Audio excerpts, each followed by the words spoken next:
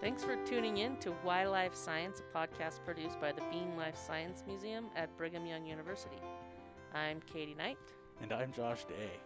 Our mission here at the Bean Museum is to inspire wonder and reverence for our living planet. So with this podcast, we are here to bring you stories and interviews about life science research and projects going on in the College of Life Sciences at BYU and in the local community.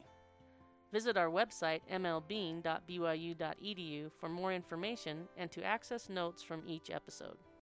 Welcome to the third episode of the Why Life Science podcast here at the Bean Life Science Museum. Today we have Dr. Sam St. Clair, who is over in the Plant and Wildlife Sciences department here at BYU, and we have Dr. Tara Boyce Belknap Bishop. That's correct. Who is a researcher with the Forest Service based out of the Rocky Mountain Research Station here in Provo.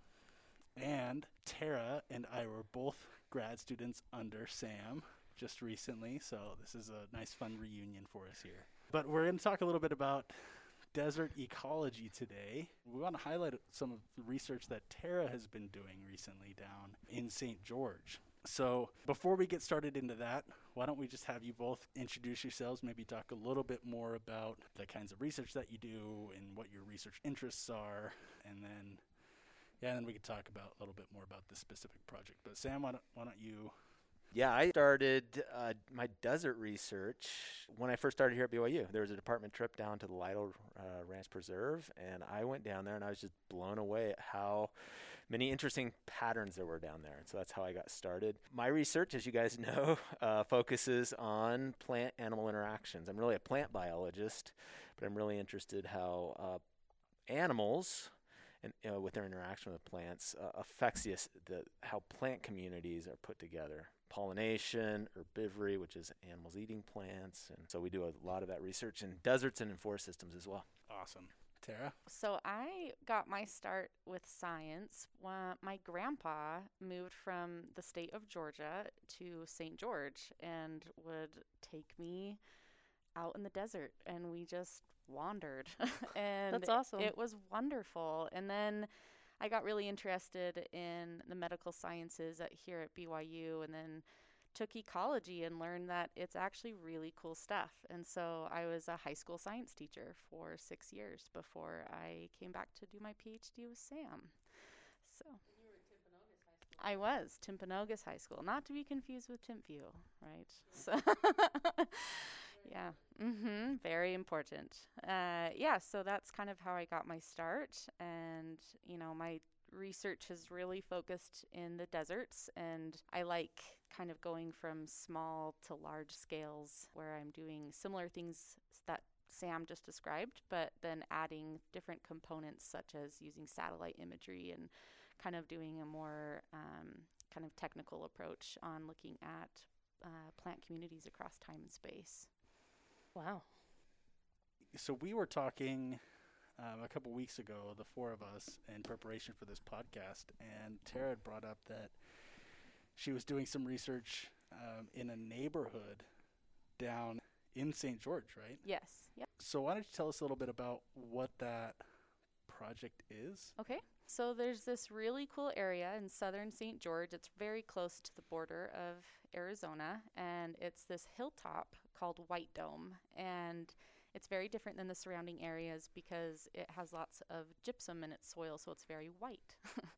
and it's very contrasting to the red rock that's surrounding.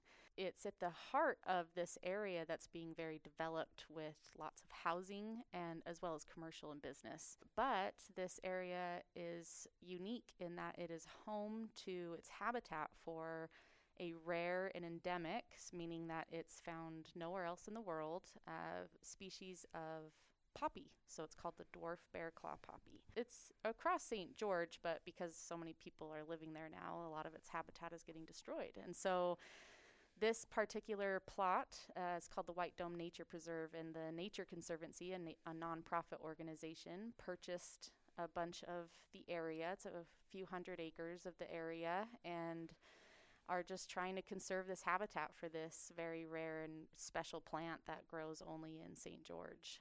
There are people's houses, their backyard fence shares the fence with the conservancy. So It is literally in the heart of a neighborhood. Wow. hmm What research are you doing there, and why are you doing it in that spot? What's unique about that spot, or what's special about that spot? Why did you Right. choose that spot? So the other scientist I work with, Dr. Susan Myers, she's been an expert in rare plant genetics in particular, and so she's had her eye on the bear claw poppy for a long time. This particular area of White Dome has, in the last 2 or 3 years, exploded in an exotic grass called Bromus rubens, or red brome.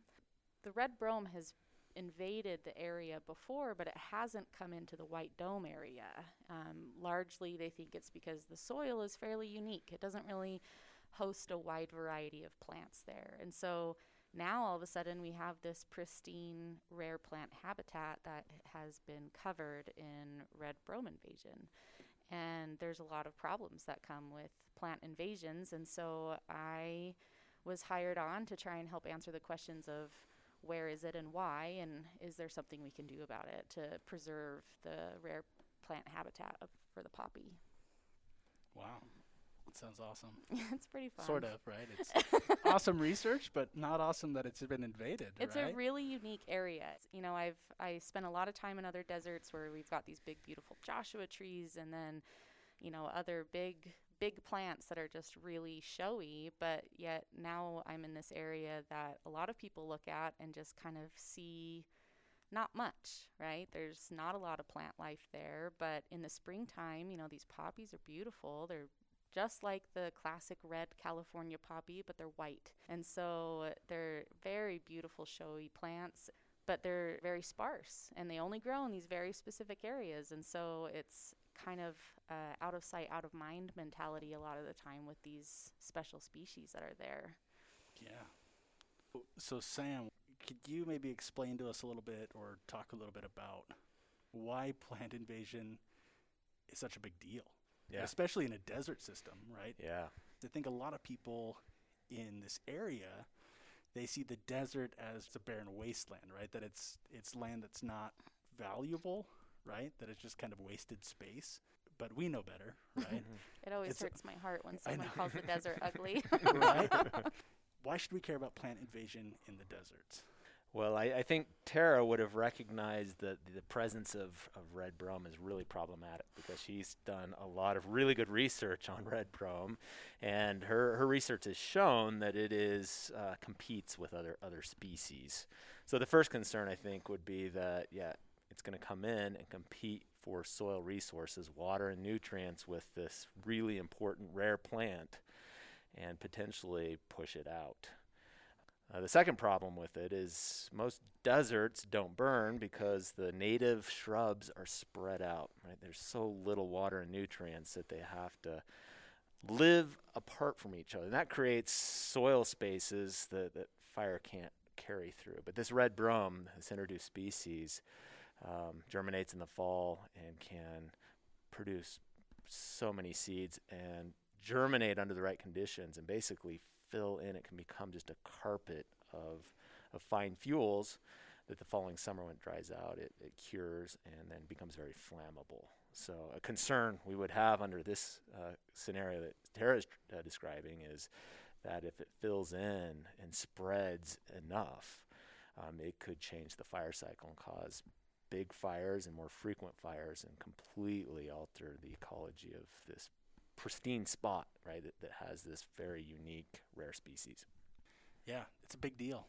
Yeah, well, and you know, the fact that people share property boundaries with it, then we're not only worried about the ecology that we're going to lose with all those resources we get, we're also talking about people's lives now, and their homes and their spaces. Like, you both brought up this human factor, this human issue that can cause, but is there a value in saving that poppy just in saving the poppy? You know, some people might say, who cares? Let's get rid of it.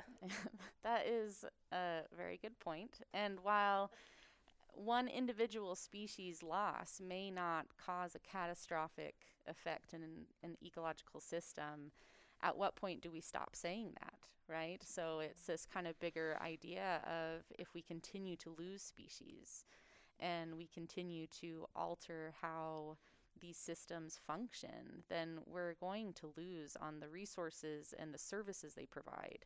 And so while, maybe losing the desert poppy, if it was the only plant species that we ever lost, might not be that big of a deal. But this is in conjunction to the other species that we are losing that we don't even know about. And so, these systems have evolved over millennia to be what they are. And that poppy has evolved to be able to survive in this very unique system. And now we're changing that. And so, we like to think that we would know what would happen if that poppy left, but yet we really don't, right? We can make good guesses and have some idea of what kind of chain of events might happen from it. But in reality, there's so much that we still don't know about ecology and the nature of how organisms interact that losing that one species may be a lot bigger deal than what we even think it could.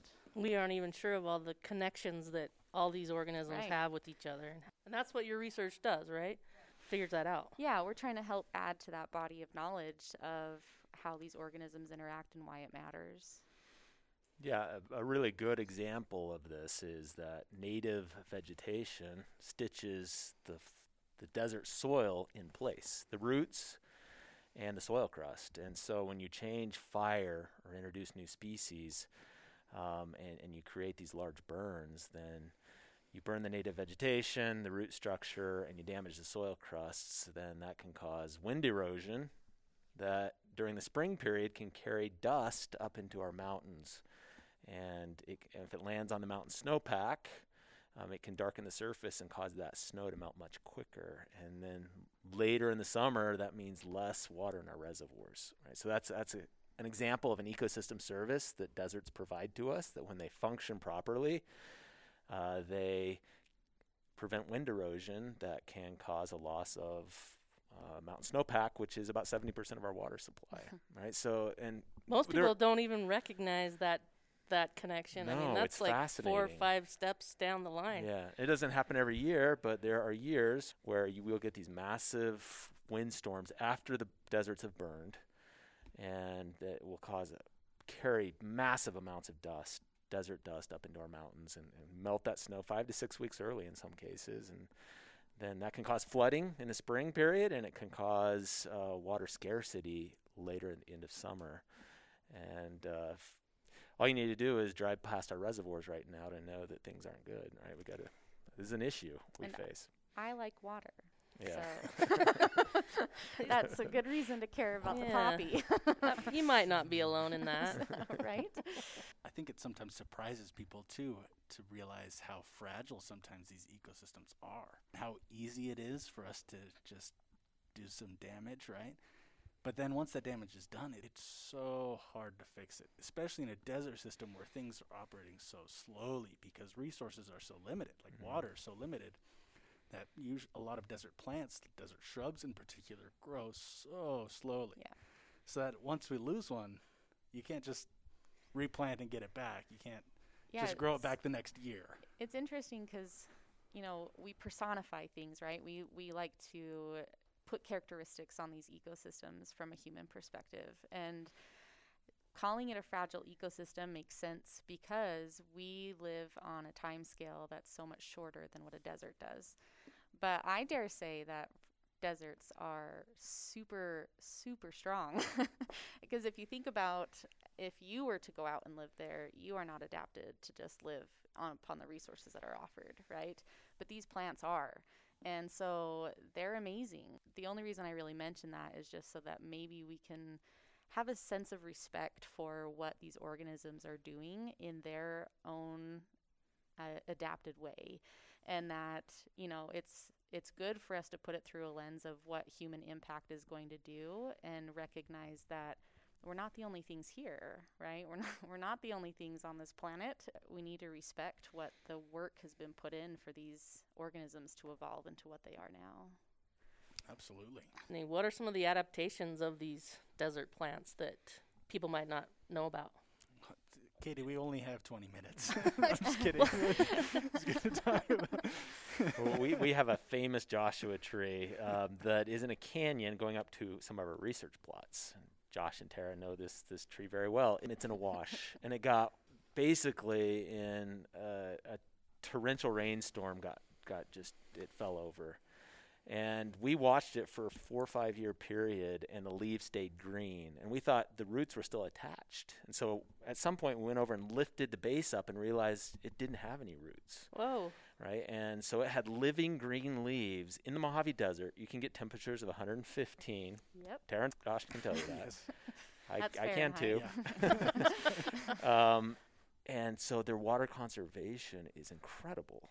Right? Yeah. To not take a drink through your roots for a 4 to 5 year period, 4 to 5 summers, and to maintain the chlorophyll and the chloroplasts in those leaves so it's green, and probably for a couple of years may have been doing a little bit of photosynthesis just with the water inside of the leaves itself. I think that's a really good example of just the majesty, just the resilience of these systems. Yeah, we can't live on that water, No. right? No.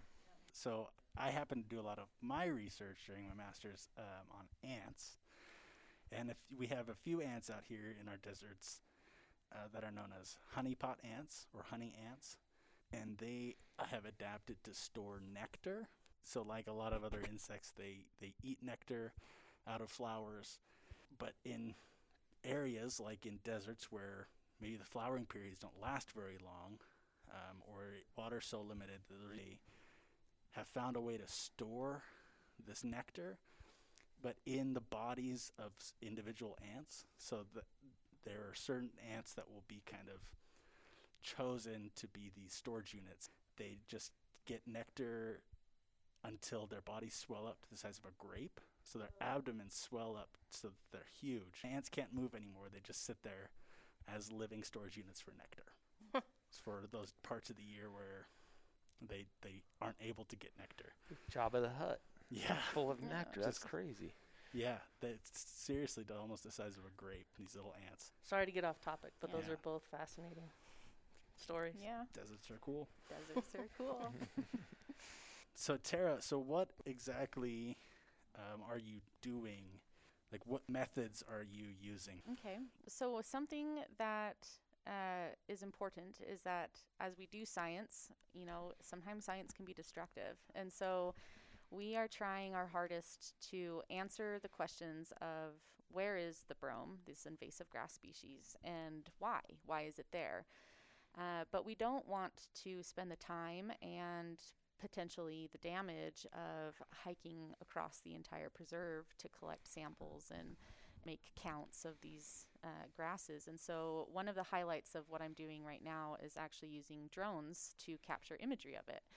And so I go out there and I'll fly my drone and I capture the whole preserve. And my drone has a regular camera on it, just like you would take a picture with your iPhone.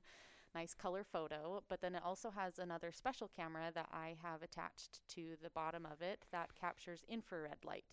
And so we can actually take these images and I can separate out where the grasses are versus where a shrub is versus where the poppies are, just based on the kind of greenness, how green it is and the color of green that it is, depending on the time of year. And so that gives us a way to see where these bromes are and where the poppies are in relationship to each other without having to go and walk on the soil crusts. We're trying to utilize that technology to hopefully help do our part in preserving the habitat as well as answering these important questions.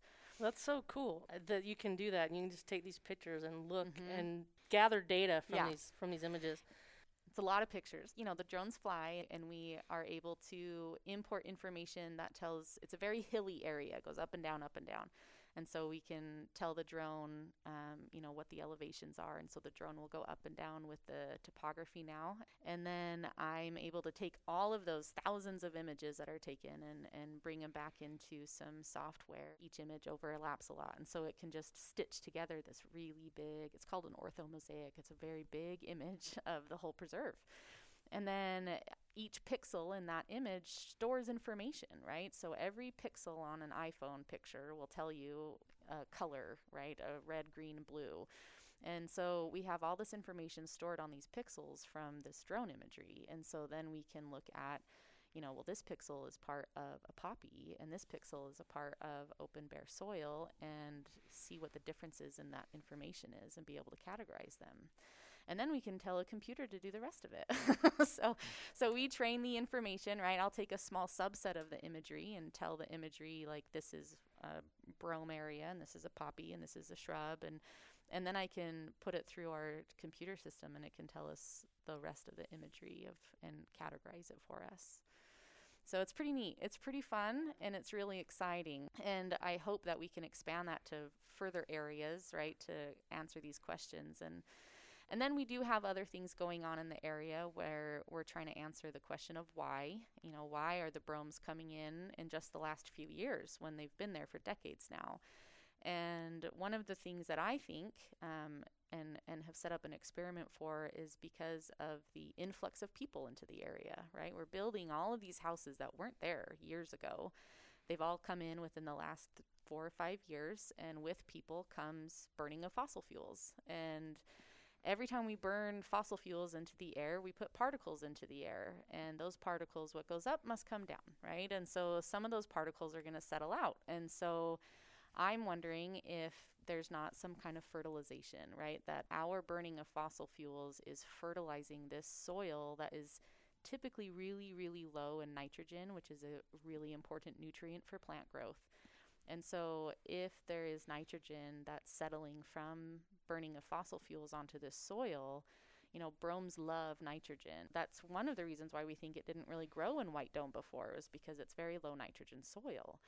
Now, if we have all this nitrogen, that we might just be like basically priming a garden of brome based on us driving our cars around. And so I've built collectors. They attach to a T-post, and they just sit there, and everything that falls down on it, it collects in it. We have in a chemical analysis lab and tells us what are the ions, what are the compounds, what are the nutrients that are found in this, basically this dust that's falling out of the atmosphere. So we can, and I've placed them around the preserve to highlight the different areas. Along the north side, we have some industrial parks, and on the south side, we have all this housing being built. On the east side, it's fairly open, but it just did get sold, and so the state sold it for more housing development. And then on the west side, there's a huge highway that goes by, so we have lots of trucks driving by, right? So I've placed them all around the preserve to see if we can get kind of some spatial aspect of where this might be coming from.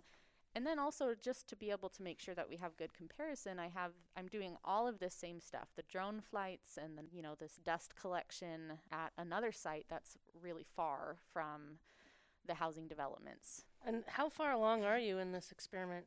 Oh, pretty new. Okay.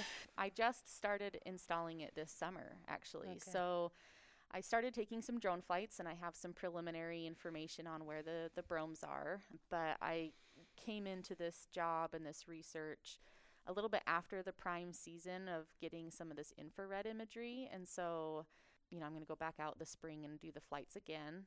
And then we have these collectors out there. I installed them in September, and I collect them every 2 months. So they just sit out there for 2 months, and whatever falls in them falls in them. And then I go out and I collect the little tube that it's all falling into and replace the tube with a new tube. And so I'm getting ready to do that again here at the end of January. So we'll have kind of some preliminary results of what it's looking like by the end of February.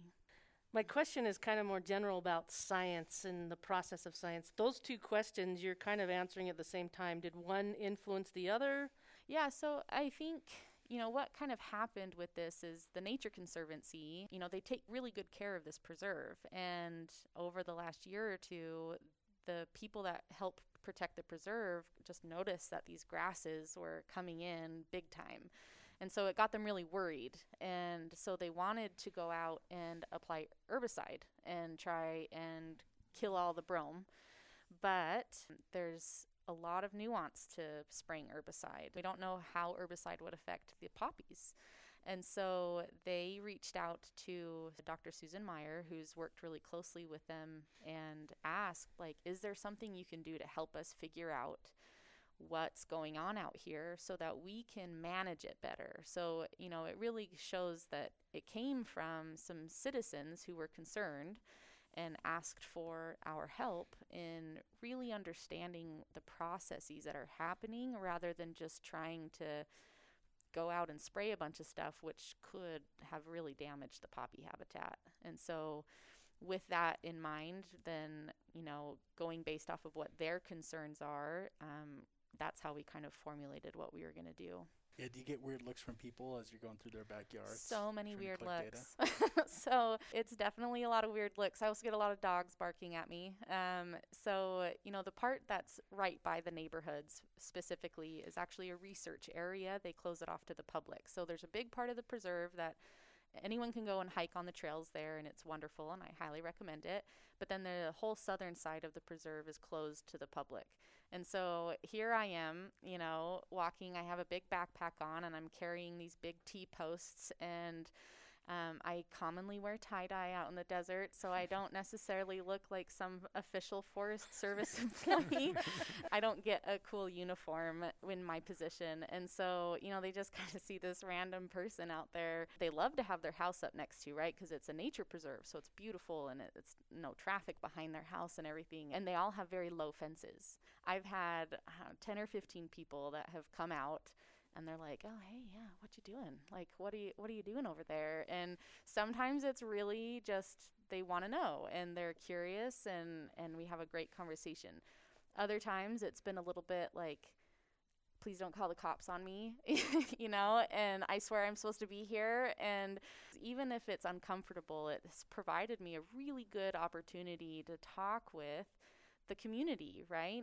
And almost always those conversations end up really in a positive way, and they ask, will you send us the data when you get it, because we want to see what's going on. And so I'm really excited to make a little printout for them and share it with them, even if they are grumpy that I pounded a T-post in their backyard, kind of, right?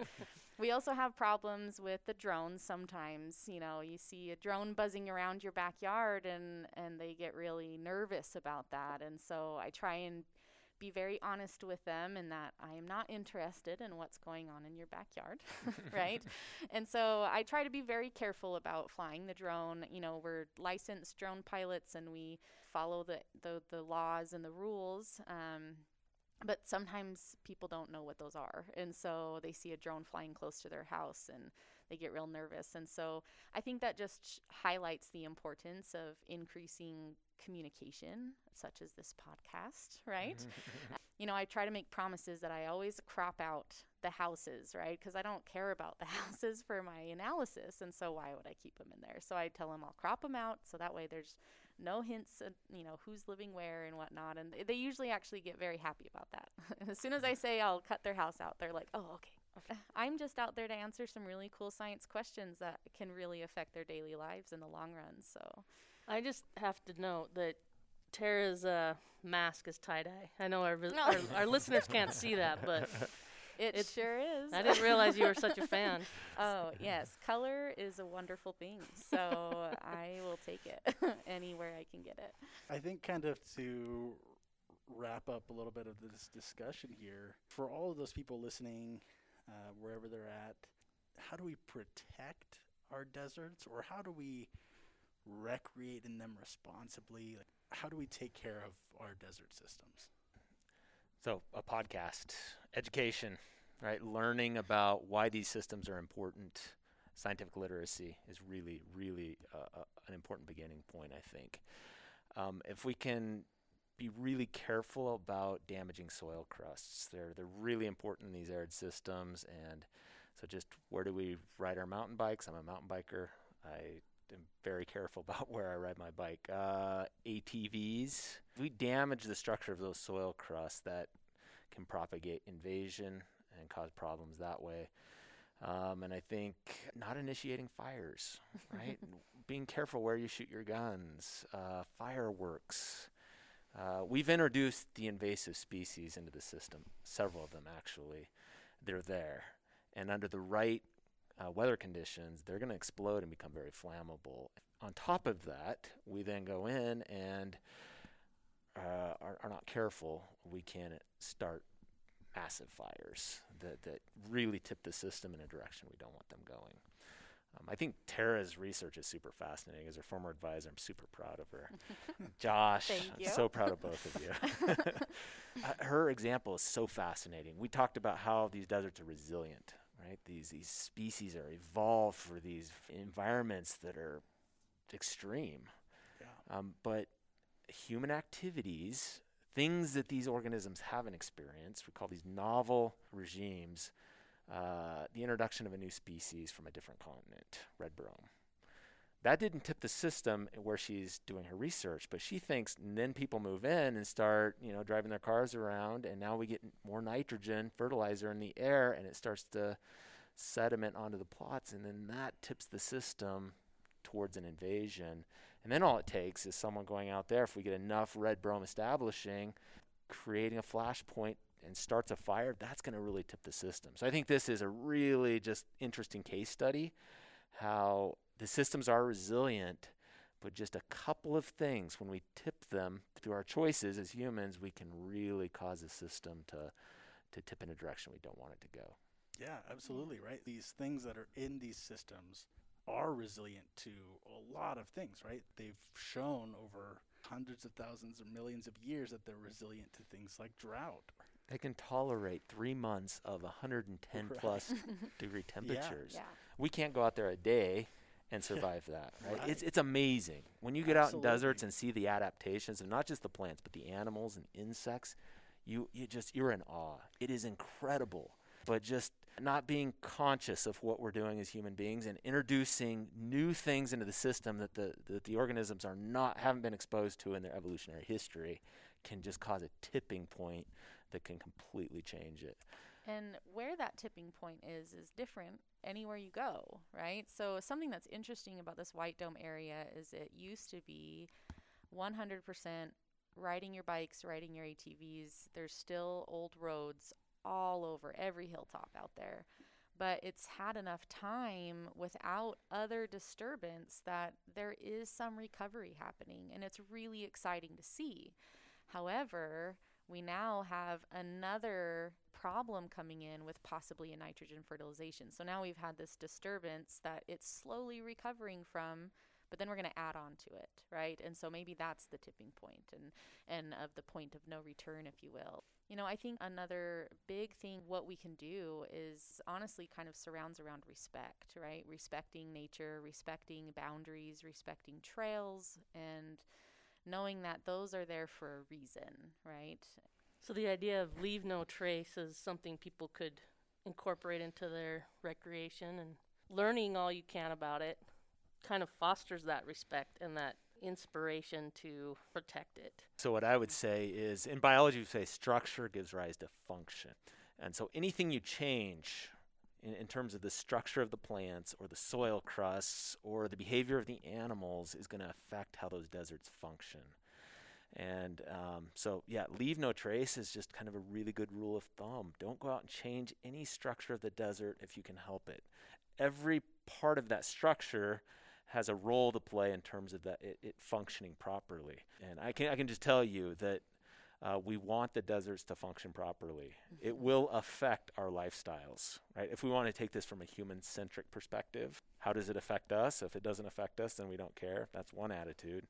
Another is more of an ecocentric perspective. Like every creature has the right to thrive and prosper, right? And I'll just draw on LDS scripture here in Doctrine and Covenants. It says that God created the earth for all his creatures.